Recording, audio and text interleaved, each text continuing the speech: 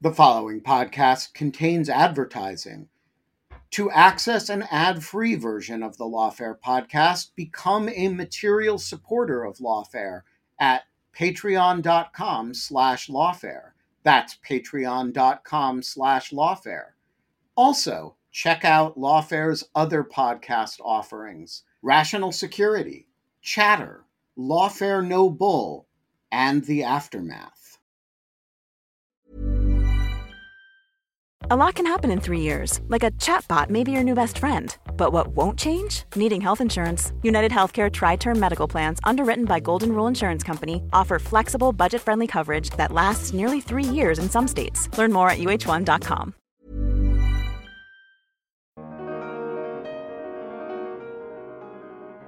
I'm Quinta Jurecic, and this is the Lawfare Podcast, June 23rd, 2022. Today, we're bringing you an episode of our Arbiters of Truth series on the online information ecosystem.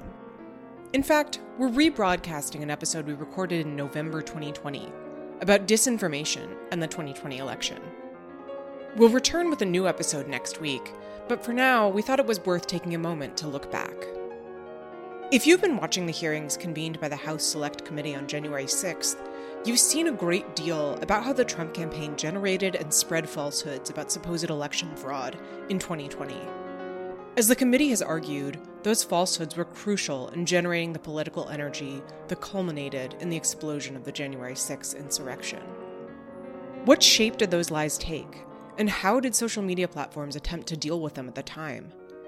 In late November 2020, after Joe Biden cemented his victory as the next president, but while the Trump campaign was still pushing out its claims of election fraud online and in court, Evelyn Douek and I spoke with Alex Stamos, the director of the Stanford Internet Observatory.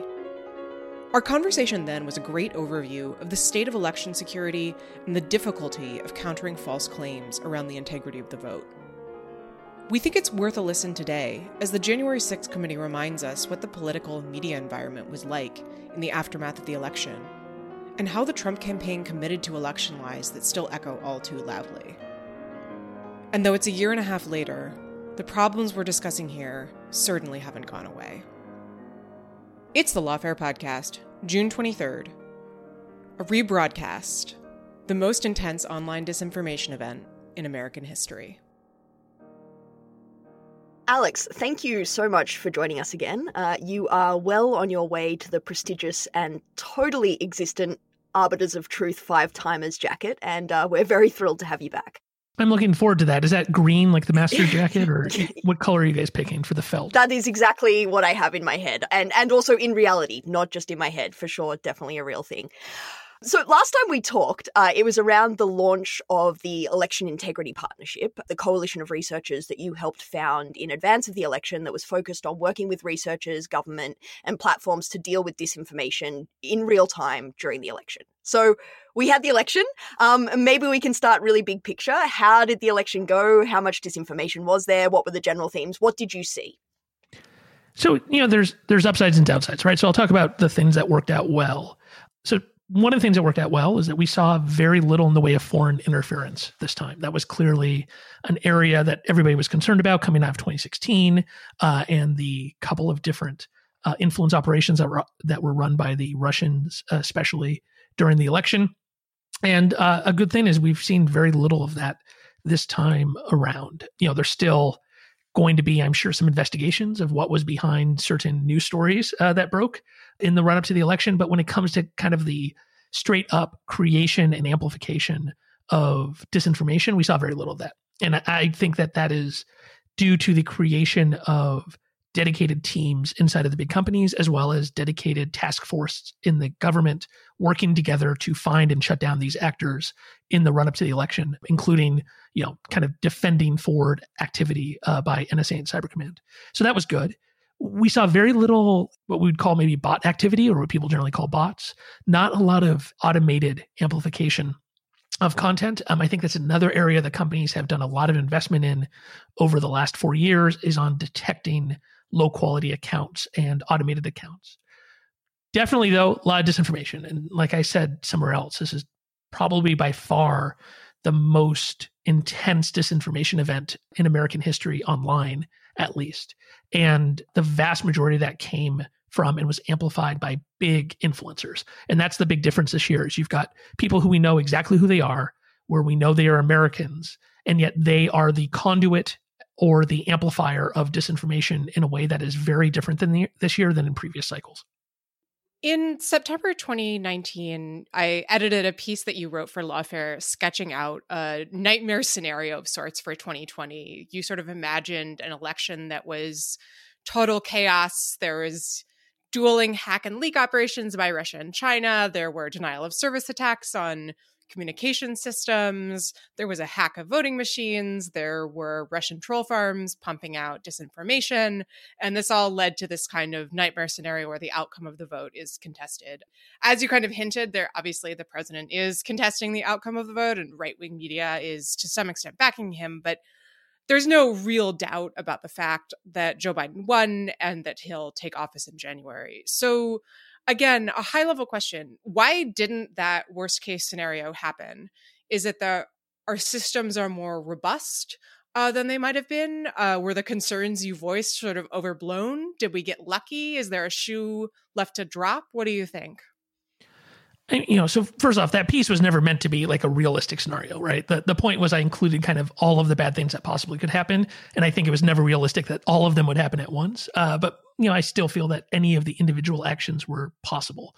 One of the big things that didn't happen is we didn't have direct attacks against election infrastructure. And I think that is due that the efforts since 2016 and since 2018 in this area have been very effective. And a lot of the credit there needs to be given to CISA, the Cybersecurity and Infrastructure Security Agency, which is a new agency that was stood up right after the 2018 midterms that took over for a part of DHS that, as the director says, sounds like a Soviet-era spy agency, the NPPD, and became kind of the premier defensive cybersecurity agency in the United States. They were responsible for securing election infrastructure, although they were very limited in some of their capabilities because elections, as everybody who listens to this know, are run by states and local officials. And so you have this a ton of people making up their own security standards, buying different kinds of products, running their own infrastructure. And CISA does not have the ability to order them to do anything, but they were very effective of building services and then building trust with the local and state officials. And I think that had a positive impact. I think also, though, the reason why you didn't have direct attacks against election infrastructures, in the piece we talked about, the goal of those attacks would be to create chaos that would then open the door for the results being fought over. And instead of hacks against election systems, what we had was COVID. And the massive changes that had to be made to support voting in this scenario already created kind of pre-hacked the election in a number of people's minds and created the possibility of all these claims. And so, I don't think, in that we talked about the possibility of some of these legal fights actually going somewhere. It seems that it's unlikely that President Trump's appeals are going to be effective, but it's still, I think, interesting to say that, the prediction of this being an election where Trump was not going to concede and that there's going to be a significant portion of people who thought the election was stolen. I think that is actually turning out to be true. The path that we got there turned out to be different. So the Washington Post reported a story by Ellen Nakashima that touches on some of the same points you made there and suggests that, as you say, that foreign interference may have been limited in part by sort of U.S. action, sort of helping keeping interference at bay, but that part of it also is just that Americans are, pumping out enough disinformation themselves. Like the call is sort of coming from inside the house. Yeah. Are we now in a situation where we can sort of definitively say that for this election, domestic disinformation is more of a problem than foreign disinformation? Is it more that sort of, as you kind of hint, foreign actors can just sort of sit back and watch everyone run around in chaos? Like how do you read what's going on? Yeah, no, I think absolutely it's true to say that domestic disinformation was in this cycle and probably will be for a number of cycles the biggest problem here. When it comes to the foreign side, one of the things I think is interesting is that, while CISA and the local and state officials did a really good job, there were still remaining vulnerabilities, right? And a number of people kind of quietly talked about bugs being patched, devices being connected to the internet that should not be connected and such. And a lot of that stuff was cleaned up, but I'm guessing that there were still systems that were vulnerable. And there's still a question of why did no adversaries attack those systems? One of the possibilities here too is that I'm not totally sure Russia catching the car was exactly what they wanted in 2016. That, there's clearly a goal of some of these influence operations is to amplify the importance of Russia in the eyes of the world. But that's something that certainly you can kind of overshoot on. And it's pretty clear that via kind of the defending forward that we've seen, the intrusions into the offensive networks of our adversaries that has been done by Cyber Command. And then these, one of the things that wasn't talked a lot about outside of the cybersecurity world, but we've had a huge uptick in the public disclosure of significant intrusions by a combination of FBI, CISA, and NSA's new cybersecurity directorate.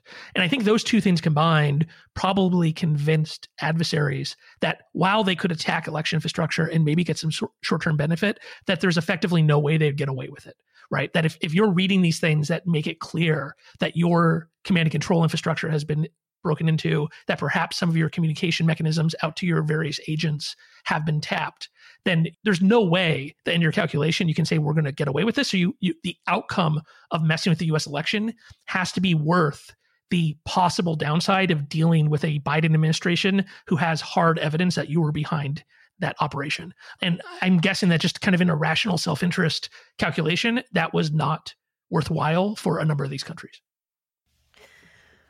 Okay, so let's pivot to talking about the domestic disinformation then. We originally sort of wanted to have you on after the EIP had written up its final report of all of its findings and activities, and we kind of nixed that plan because, well, the EIP is still going, and partly because we seem to be settling into this post-election period where there's still a lot of disinformation bubbling around, a lot of domestic, and there seems to be partly that it's kind of settling in to large parts of the populace. Or at least that sort of seems to be the external impression or the external narrative. First of all, is that partly what you're seeing? What's happening in this post-election period? Yeah, so what we've seen since the election is a consolidation into a small number of narratives focused on specific swing states. So, one of our observations was that there was kind of a bunch of spaghetti thrown at the wall on election day and the couple of days after the election when it wasn't clear where the critical states were. And the disinformation ended up following the map on CNN or Fox News. So if, for example, one of the big themes that we're going to talk about in our final report, I should note that, I'm going to be a little bit careful here because I don't want to scoop all of my partners. There are 4 institutions involved here. Our group at the Stanford Internet Observatory, the University of Washington Center for an Informed Public, Graphica, and the Atlantic Council DFR Lab. And we're working on a collective report that will come out in early January on this.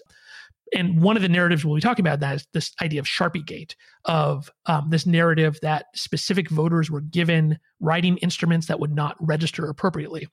And actually, the first mentions of those happened on election day, did not get a lot of amplification, although we saw it in real time and ended up with tickets with them that allowed us to trace this back, where we had somebody who was legitimately asking, hey, I'm voting with a Sharpie and it's bleeding through. Is that going to be a problem? The answer is no. The people who make these ballot machines know that ink can bleed through. And so if you look at a ballot, there's not circles on the exact same spot on the back end, on the back side as on the front side, right? So if it bleeds through, it doesn't actually affect anything.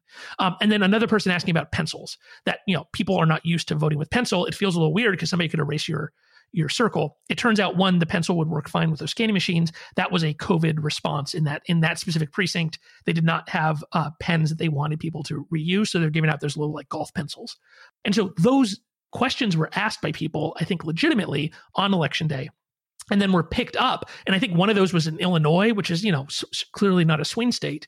And then they were applied to the swing states as different states became critical. And so we saw a huge focus on Pennsylvania day of, because everybody knew Pennsylvania was going to be critical. And so we had a lot of disinformation about Pennsylvania.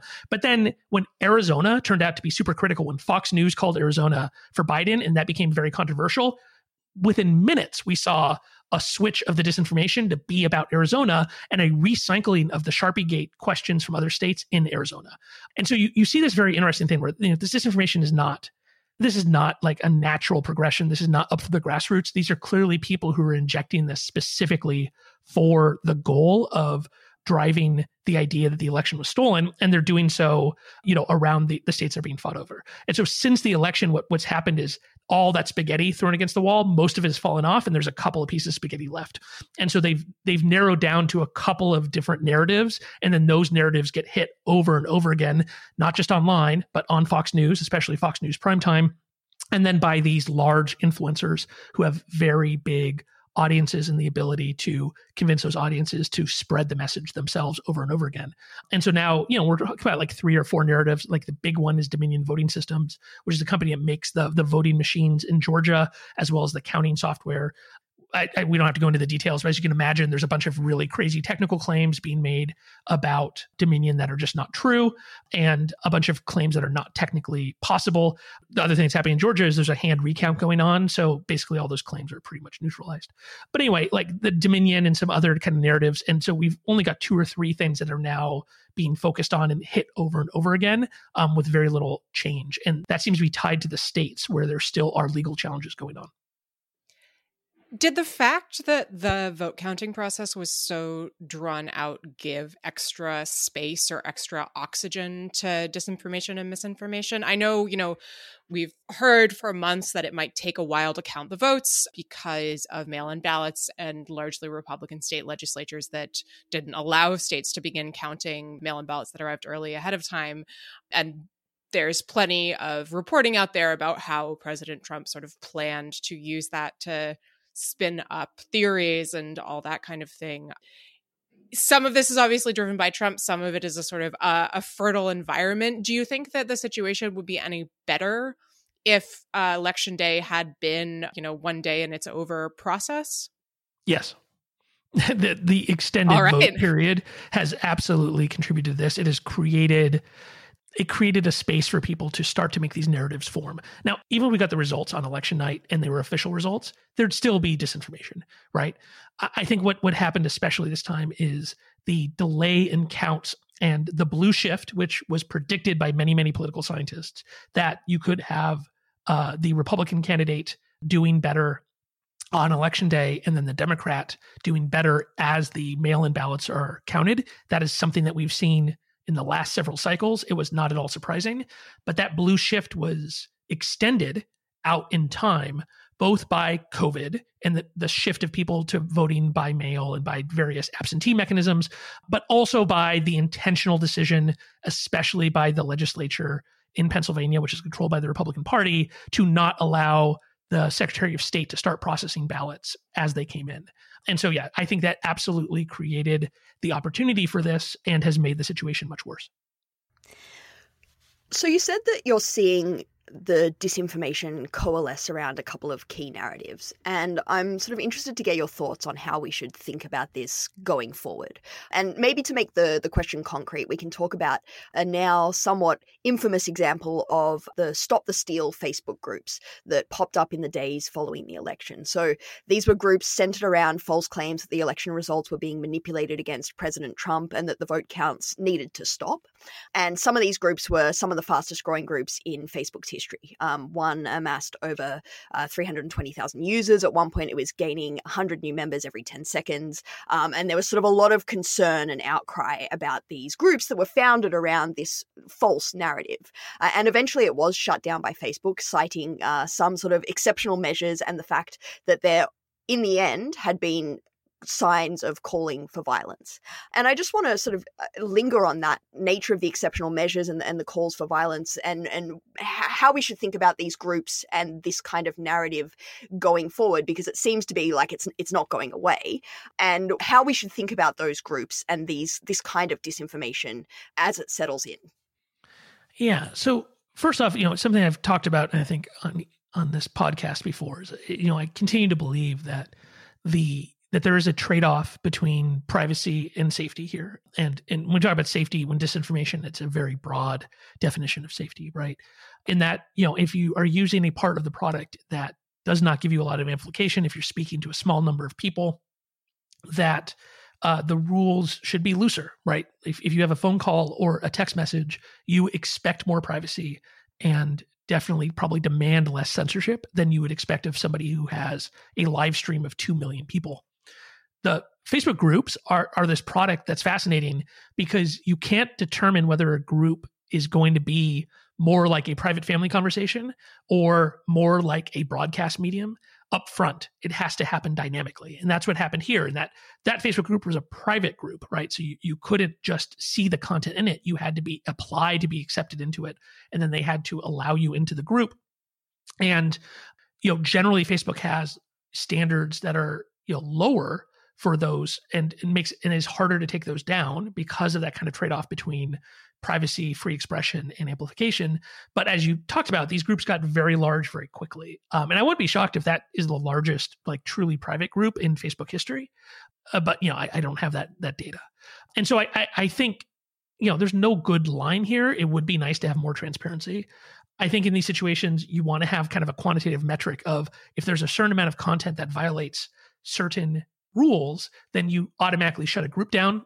Those rules are clearly much stricter around things like child safety, where the number of violations you get is sometimes only numbers one versus something like disinformation. But those rules do exist. And in a situation where you see a group that is so large that is effectively a public platform now, I think it's appropriate to take action against it because it's pretty clear that that group was created specifically to get around the labeling and takedowns that were happening on public pages. So it's a great example of why these rules can't be completely static and determined ahead of time because we are talking about adversarial action. You come up with rules around disinformation to make it not spread as much. And so people find product affordances or parts of your product that give them the same application, but that they know the rules are different. One of the big stories of this post-election period seems to be the rise of alternative social media sites like Rumble or a site called either Parler or Parlay, depending on how you pronounce it. We sort of see conservatives and people on the right dissatisfied with measures that the major platforms have taken in response to disinformation, decamping to these alternative sites that ostensibly offer more free speech. So how big has the move been from your perspective? And do you think it's going to be a permanent feature of the new information environment? Is it something that will sort of, revert to the mean in a couple months? And also, I'm curious, what challenges you think it creates in this space? Yeah, I do think this is going to be permanent. We've seen this in other countries, right? So the United States is a bit of a lagging indicator in that there's a number of other countries in which you will have kind of the large normie internet site that everybody uses, which is often Facebook. And then you will have smaller sites in which the rules are different or not enforced at all that end up being the home of some really problematic groups or content. And so I think, the U.S. is just following in those footsteps. And in those countries, it does create all kinds of interesting problems in that you create a space in which you can have a sub-community that really self-radicalizes because there's no outside voices in it. And in this case, anybody can sign up for Parler. You have to give up a lot of information. So it is much more privacy violating than any of the big platforms. In fact, to get they have a kind of verification that's necessary for a bunch of features that they want you to send a photo of your ID in, which is pretty aggressive. And so while anybody can join, they are shutting down the accounts of liberals despite their free speech mantra. They are making some very political editorial judgments of who's allowed and not allowed to be on the platform. And so as a result, you're going to end up with a community that doesn't have any kind of outside ideas injected in or criticism of those ideas. And that will be able to radicalize those people. And then you will probably have those folks going out and trying to recruit people into it. And, the community that this is a lot like is 8kun, formerly 8chan, and a variety of the other Chan sites, which have played a very significant role in white supremacist circles and in the incitement to violence. And the most horrible example of that would be the shooting in Christchurch, where the group was organized on 8chan and was communicating on 8chan, and 8chan is where the shooter was getting these ideas and getting support. But then when he wanted to reach a larger audience, he jumped onto Facebook just for that one thing. And that creates a real challenge for these big companies because you end up with an account that perhaps has existed, has done a little bit of stuff. You have no history of it. You don't have any kind of karma scores or the kind of mathematical models that you might have of a user and their likelihood to do something bad. And then all of a sudden they do something like a live stream that is really, really harmful. And none of that data exists for you because it's on another platform. How they handle it is going to be a really interesting question. And and it's going to interact with the antitrust issue. Because, one of the options you have here is if one of these sites gets really, really bad and a significant portion of the content is violating of your policies, that you effectively blockade the entire site. That's something I recommended in my testimony to the House Homeland Security Committee a little while ago, specifically talking around these white supremacist sites, that it would be appropriate for the big companies to block them. But it's different to block some white supremacist site that's run out of Russia or the Philippines versus a 10 million user social network that is owned by Rebecca Mercer, who has very good lawyers. That is going to be seen as an antitrust issue. And so it's fascinating that like all of these tech regulation issues are all coming to a head at the same time, right before we have a new administration and new Congress. Here's a cool fact. A crocodile can't stick out its tongue. Another cool fact, you can get short-term health insurance for a month or just under a year in some states. United Healthcare short-term insurance plans are designed for people who are between jobs, coming off their parents' plan, or turning a side hustle into a full-time gig. Underwritten by Golden Rule Insurance Company, they offer flexible, budget-friendly coverage with access to a nationwide network of doctors and hospitals. Get more cool facts about United Healthcare short-term plans at uh1.com. Life is full of awesome what-ifs, and some not so much, like unexpected medical costs. That's why United Healthcare provides Health Protector Guard fixed indemnity insurance plans to supplement your primary plan and help manage out-of-pocket costs. Learn more at uh1.com. Hey, Lawfare listeners, Ben Wittes here. Want to tell you about the first time I got a report from the folks at Delete Me. It was shortly after I started using the service back in 2022, and they sent me their first privacy report. I have since gotten 8 others, and it contained some shocking information. They had removed my data from 56 separate data brokers, that this had included 133 separate records, including 621 individual pieces of personal information. The data broker with the most information about me was a company I'd never heard of called People by Name. And here's the thing. Since then, every couple of months, I've gotten another privacy report from Delete Me, and it always contains more information that they have removed from the data brokers about me. In the second report, they informed me they had removed my stuff from 41 data brokers, and that the one with the most information about me was called HLEC. I have no idea what HLEC is. So the other day, I got my latest report, and it includes 15 more data brokers with my personal information, 113 pieces of personally identifiable information. Big culprit this time is something called My Life. Well, I want to tell you that they don't have My Life anymore. And that is why I recommend Delete Me. As this little anecdote shows, there's a lot of my data out there, and these companies keep acquiring it and making it available to anybody who can pay. And I have slept a little bit more easily ever since I found a solution to this problem. And I want to stress, as I do every time, that I started using this before Delete Me started advertising with Lawfare. Delete Me finds and removes any personal information you don't want online, and it makes sure it stays off. And that's the point of this little story, that, they keep coming back. You can get it removed once, but they'll put it back, and then Delete Me comes and takes it off again. It's a subscription service that removes your personal information from the largest people search databases on the web, and in the process helps prevent potential identity theft, doxing, and phishing scams. Delete Me sends you regular personalized privacy reports, just like the ones I've been describing, showing what info they found where they found it, and what they removed. And critically, as this story reflects, it isn't just a one-time service. It's always working for you, constantly monitoring and removing the personal information you don't want on the internet. It does all the hard work of wiping you and your family's personal information off the web. Data brokers hate Delete Me, which is why I like it.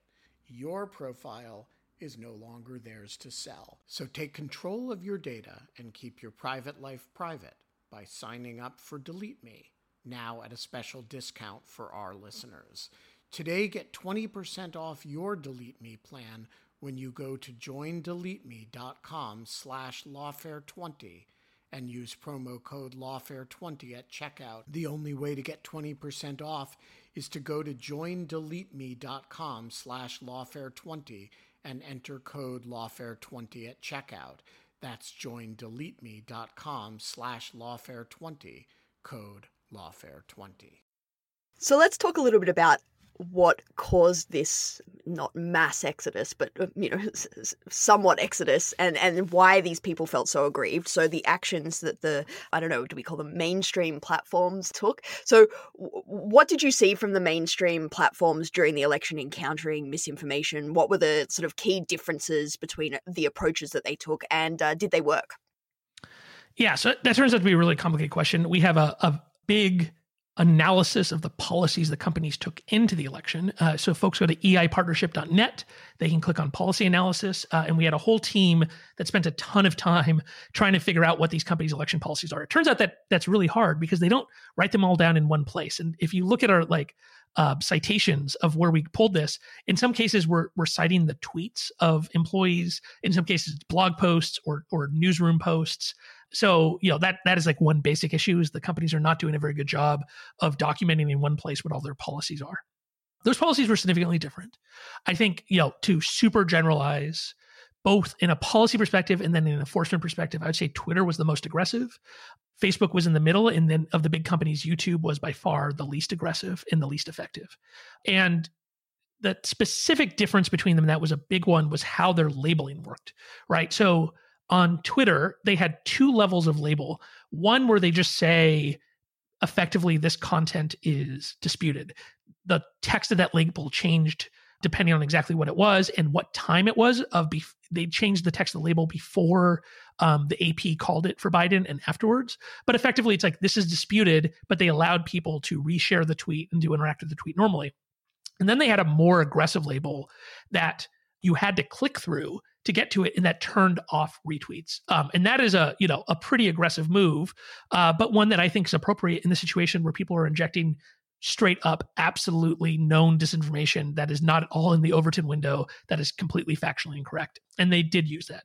Facebook, for the most part, would take down content that was about confusing people how to vote and the like. And so a bunch of that stuff just disappeared. But on the claims that the election was stolen, they had a number of different labels. Again, they changed the language a bunch of different times, but none of them were as effective because they did not have the same kind of limits that Twitter had. That being said, they did pretty aggressively apply those labels. There is a news story saying that there's an internal Facebook study of the effectiveness and that this was not that effective. I can't verify that, but that feels like it's probably accurate that this did not reduce the spread of these stories very much. If you look at CrowdTingle data for the week, some of the most popular posts were from Donald Trump, specifically saying it was stolen, all of his posts about that. And then YouTube was, I would say, the least effective. One, their label was really very, very milquetoast. But the other issue with YouTube is the way people consume content, which is it is a 100% video site. And so, like I was talking about, one of the big problems in this cycle is the big influencers, the people with these large followings. And on YouTube, those people are effectively primetime cable hosts. And so you have somebody who might be talking for hours in a live stream that is then chunked up and that you can see parts of it later. And that multiple hour stream will have this little label that doesn't even show up in a bunch of different types of the product use. It doesn't show up if you do a full screen and such. And it's already kind of milquetoast and like, here's a link to, some voter information. And I think that was by far the least effective. And it raises a really interesting question of, in these situations, what is a Facebook Live or a YouTube? Because some of these people have like millions of people watching their show, which is larger than like the daytime viewership of CNN during normal times. And that's also another interesting dynamic is lots of people are watching TV on election day, maybe the day after. But the further we get from the election, the more important social media gets because the ratio starts to reestablish where the number of people interacting with this content on social media is larger than they're interacting with on TV. And so, in a situation where YouTube is carrying these people and then also paying them money, it makes them much more like a cable network than what we would normally call a platform. And I think YouTube has a lot of work to do here if they don't want the same thing to happen in 2022, 2024.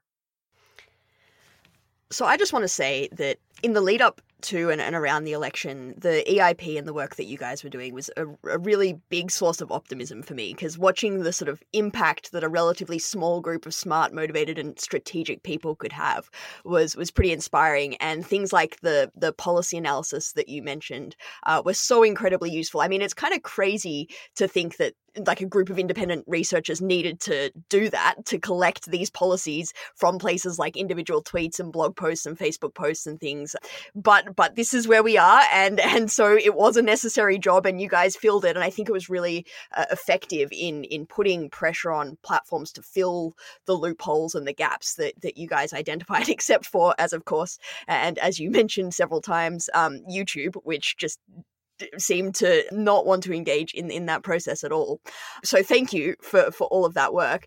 And I'm just I'm wondering, like, have you guys, struck yourself with the curse of success? Like, from the outside, it seems like you filled a really important need in this space and you did really valuable work. Do we have to make it permanent, or does this space need something permanent like that? And is that sustainable? Yeah, this is a great question. Actually, something we're thinking a lot about for the report. The chapter about how the EIP worked, but also what we learned about the space is one that I'm supposed to write the first draft of. And that's one of the things that I am pushing off by being on this podcast with you. So I do appreciate you helping me out with my delay there. We're honored. Yes, thank you. This is way better than playing Xbox with my kids. I'm actually thinking we should round this up now. And you need to get back to work, Alex. This sounds important. Appreciate that. Yeah, I do. There's a real interesting question of like, who is in charge of protecting societies from disinformation? And when it comes to foreign disinformation, it's already pretty complicated, although there's a lot more consistency that politically, there's not a lot of people arguing that you should allow foreign governments to significantly affect your political sphere. And so the kind of activities by FBI, CISA, NSA Cyber Command in those areas have a broad base of support and a lot of authorization in law. When the content is domestic, then it raises some really difficult questions. And the companies themselves had very large teams in some cases doing this work, but they're very focused on themselves, right? And if Facebook finds some disinformation, they're not going to go notify YouTube or Twitter. In fact, there are some arguments that ECBA and SCA make that difficult, as well as a variety of privacy laws. And so, and the other issue is that they're not going to give you any transparency, right? There's a lot of content that was taken down before we saw it, and nobody's ever going to see that, right? We're never going to know what those people said. We're never going to be able to get the statistics on that.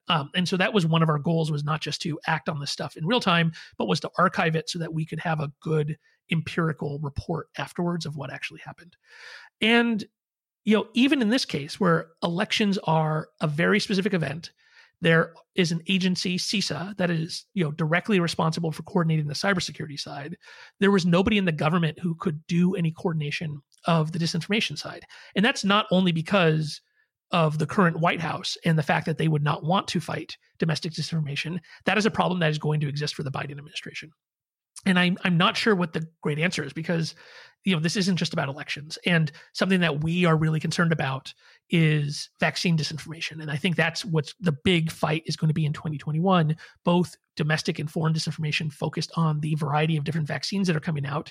And that is going to be something that cuts across political lines, because kind of the existing sets of people who are skeptical of vaccines already include a bunch of different demographic groups that don't vote the same way and aren't lined up from a political perspective.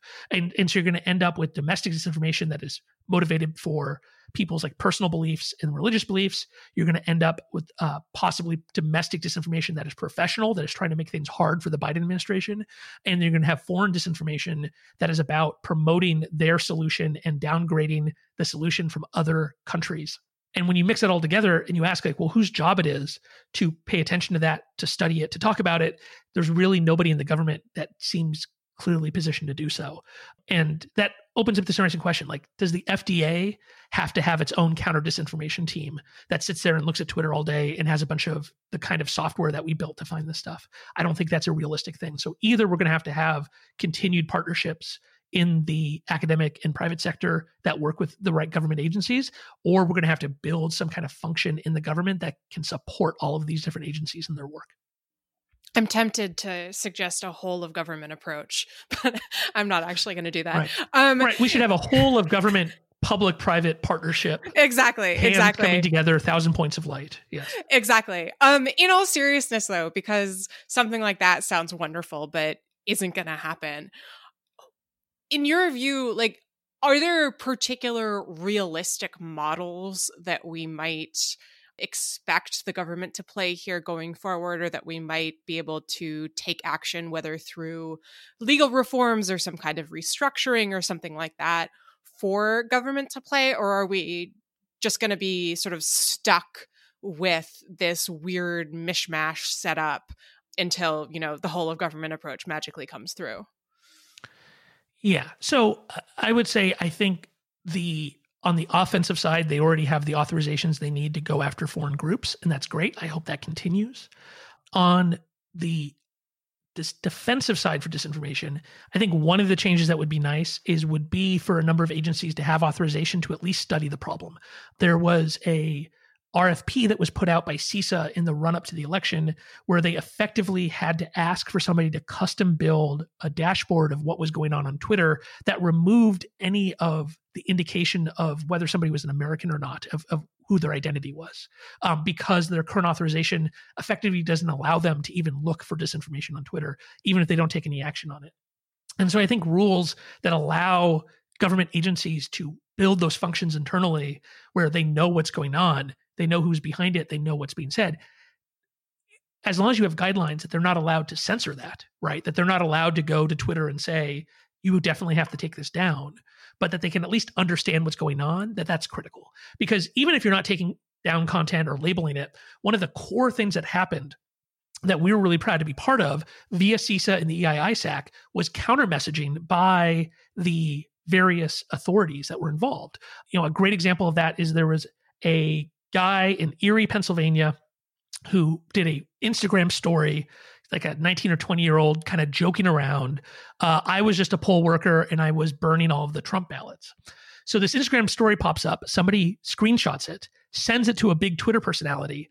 All of a sudden, their tweet of that screenshot gets like 100,000 interactions and goes wild with people retweeting all over the place. The guy has to shut down his Instagram account and hide and everything. And so we spot that. We reached out via our government partners to the people in Erie, Pennsylvania, which would have been very difficult for us to do on election day if we didn't have a pre-existing mechanism.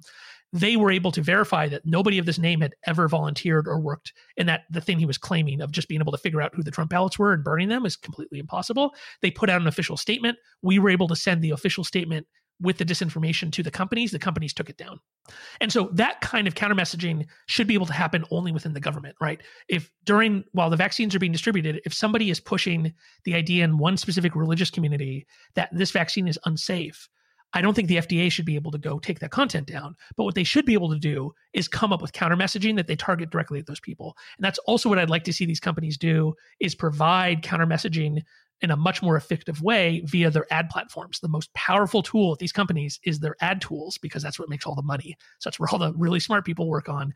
And if somebody is, I think like the kind of thing that I would love to see them do is, if you have something go viral in one specific community, that you could have the FDA say, okay, I would like to show an ad to every single person who either saw that or clicked on it or reshared that content, and then counter message, this is why the vaccine is actually safe.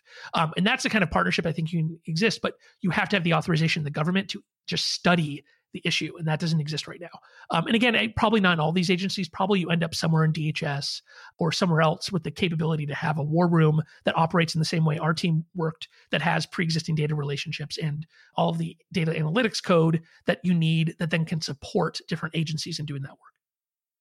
So let's talk a little bit more about industry collaboration. It's something that we've talked about here on the podcast before, about how it can be really, really important to the effective countering of disinformation when companies share signals and intelligence, particularly on the foreign disinformation stuff. And we have these press releases from these companies every so often saying, yes, we're definitely talking to each other and monitoring this stuff together. And it's really useful and great, but without a lot of detail.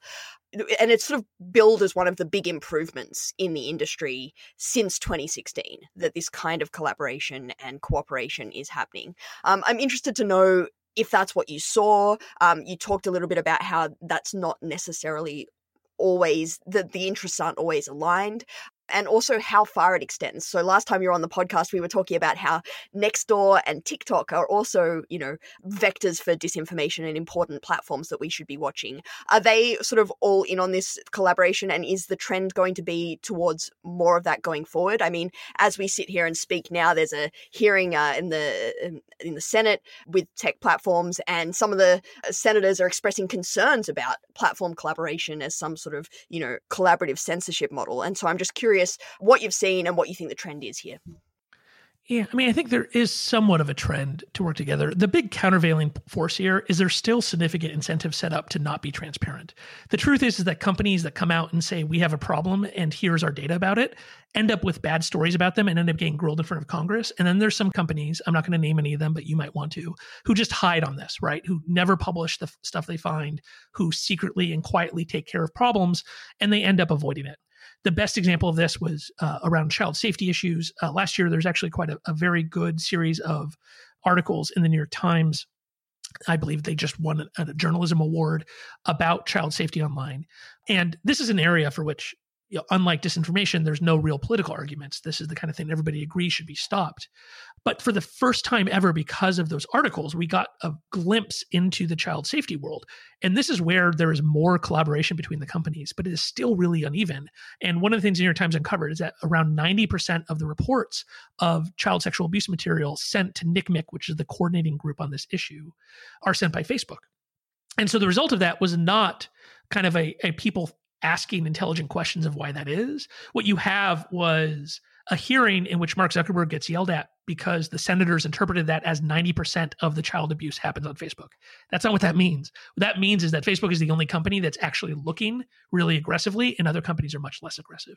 And so as long as we have this kind of model where if you are proactive, if you look for bad stuff, and if you talk about it publicly, you will be punished for it, then you're not going to have in either collaboration, nor are you going to have what we need, which is the smaller companies trying to deal with these problems proactively instead of reactively. And I think, there's a lot of talk about Section 230 legislation and such. And I think of all of the pieces of legislation, my favorite right now is the PACT Act. And that one of the big focus areas is transparency and mandated transparency, not just optional. And I think one of the things I'd love to see out of the companies is first for them to collaborate on a taxonomy of the bad things that happen online that they can all agree with, that then allow them to publish statistics, both on what they do, but then also what the existing prevalence, the remaining prevalence is what they estimate, right? The companies have numbers on what they take down, but they also generate prevalence numbers of what they're missing by doing things like having a human being go look at 10,000 randomly selected pieces of content. And those are the kinds of numbers that companies do not like to share. And I'd like to see that kind of stuff be required so that if everybody has to talk about what they're doing, you're going to end up with it no longer being a motivator to not be public. And you'll end up with the ability to have at least some public pressure on these really horrible things. That's the other thing I think everybody needs to remember. Right now, we're talking about disinformation, which is the most politically difficult area where there's the least kind of societal agreement on what you do with it, which was reflected in the Senate hearing today. But there's a bunch of really horrible things that happen every single day online over which reasonable people will never disagree on. That's where we should start. And if we could get those areas all to a level of collaboration that is above where we are on child safety right now, I think that would be a huge accomplishment and is a totally reasonable goal of any of this legislation, while kind of punting for a little bit the really difficult First Amendment issues and free expression issues around political speech.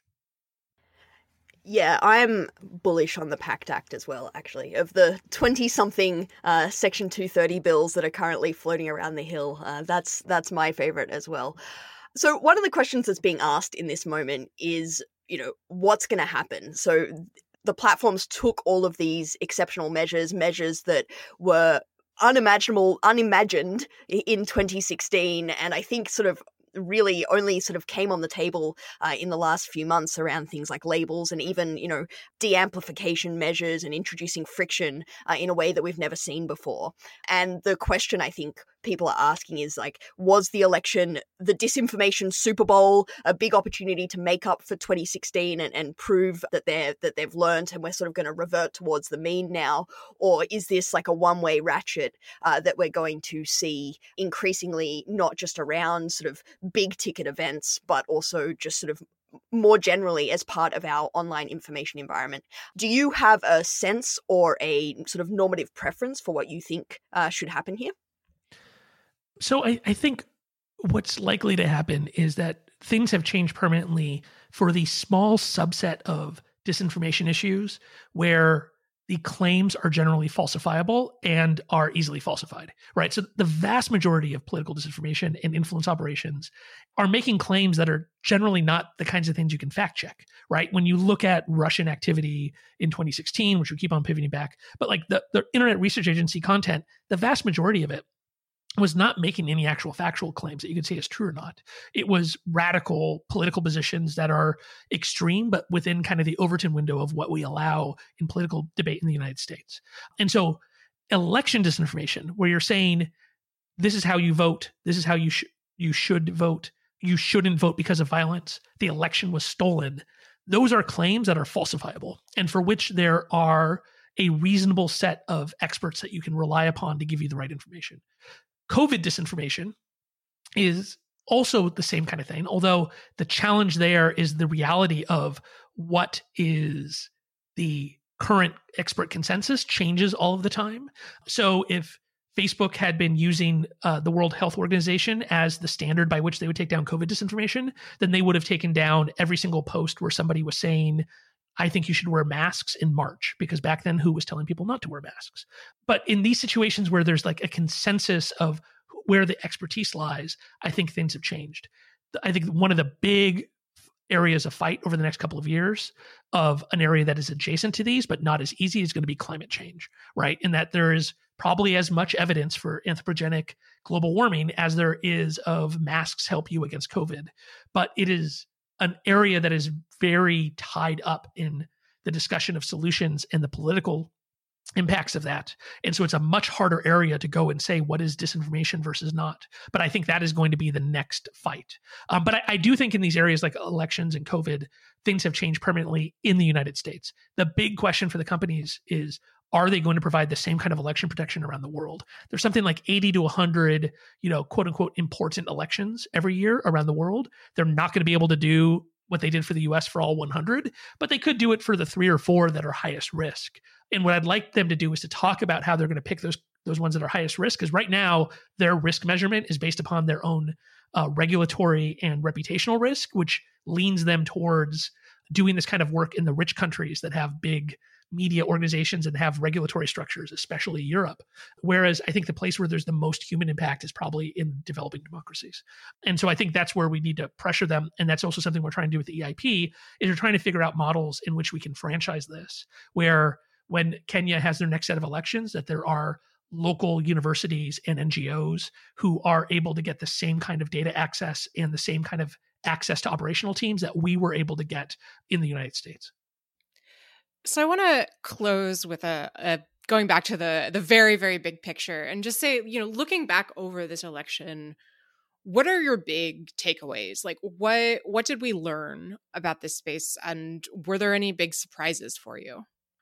Yeah, I mean, I think one big takeaway is the importance of political influencers and their ability to set the narrative that everybody else runs with. And I think that, I've become, through this experience, much more, I believe much more than I used to, that the companies need to have special rules for the people that they give massive platforms to. That, right now, if you have a blue check mark and 1 million followers, you probably are held to a lower standard on Facebook or YouTube than other people. And that needs to be inverted. If they're going to give these people a platform that is equivalent to Tucker Carlson's, for example, then it makes them as responsible for their speech as Fox is for Tucker Carlson's. I think, it reinforced everything Yochai Benchler has said about the network effects here, that, a huge driver of this disinformation is the traditional media, political media. We saw lots of something pops up online, it gets mainstreamed by television or by a television host who is on social media, and then it gets recycled over and over again and then covered, that gives them the ability to quote unquote cover the controversy. So it's really interesting how you can kind of, one media outlet has the ability to invent the controversy, both by pulling something out that only had a couple hundred views and then making it a big deal and then covering the fact that it's a big deal. And, I was a little surprised at how little we saw from foreign adversaries. So I think it demonstrates that there really is a deterrence effect in the offensive operations and probably in the ability to prove that you will have hard attribution of activity. And so kind of continued cooperation of our offensive and intelligence agencies in making it difficult for these adversaries to believe they can get away with something, I think is going to be really important. All right. On that note, Alex, thank you so much for joining us. Thanks so much for having me. You've been listening to Arbiters of Truth, the Lawfare podcast series on our online information ecosystem. You can find past episodes in the Lawfare podcast feed and in our separate Arbiters of Truth feed, and we'll be back with another episode next Thursday. The Lawfare podcast is produced in cooperation with the Brookings Institution. You can get ad-free versions of this and other Lawfare podcasts by becoming a material supporter at patreon.com/lawfare, where you'll get access to special events and other content available only to our supporters. The podcast is edited by Jen Patja Howell, and our music is performed by Sophia Yan. As always, thanks for listening.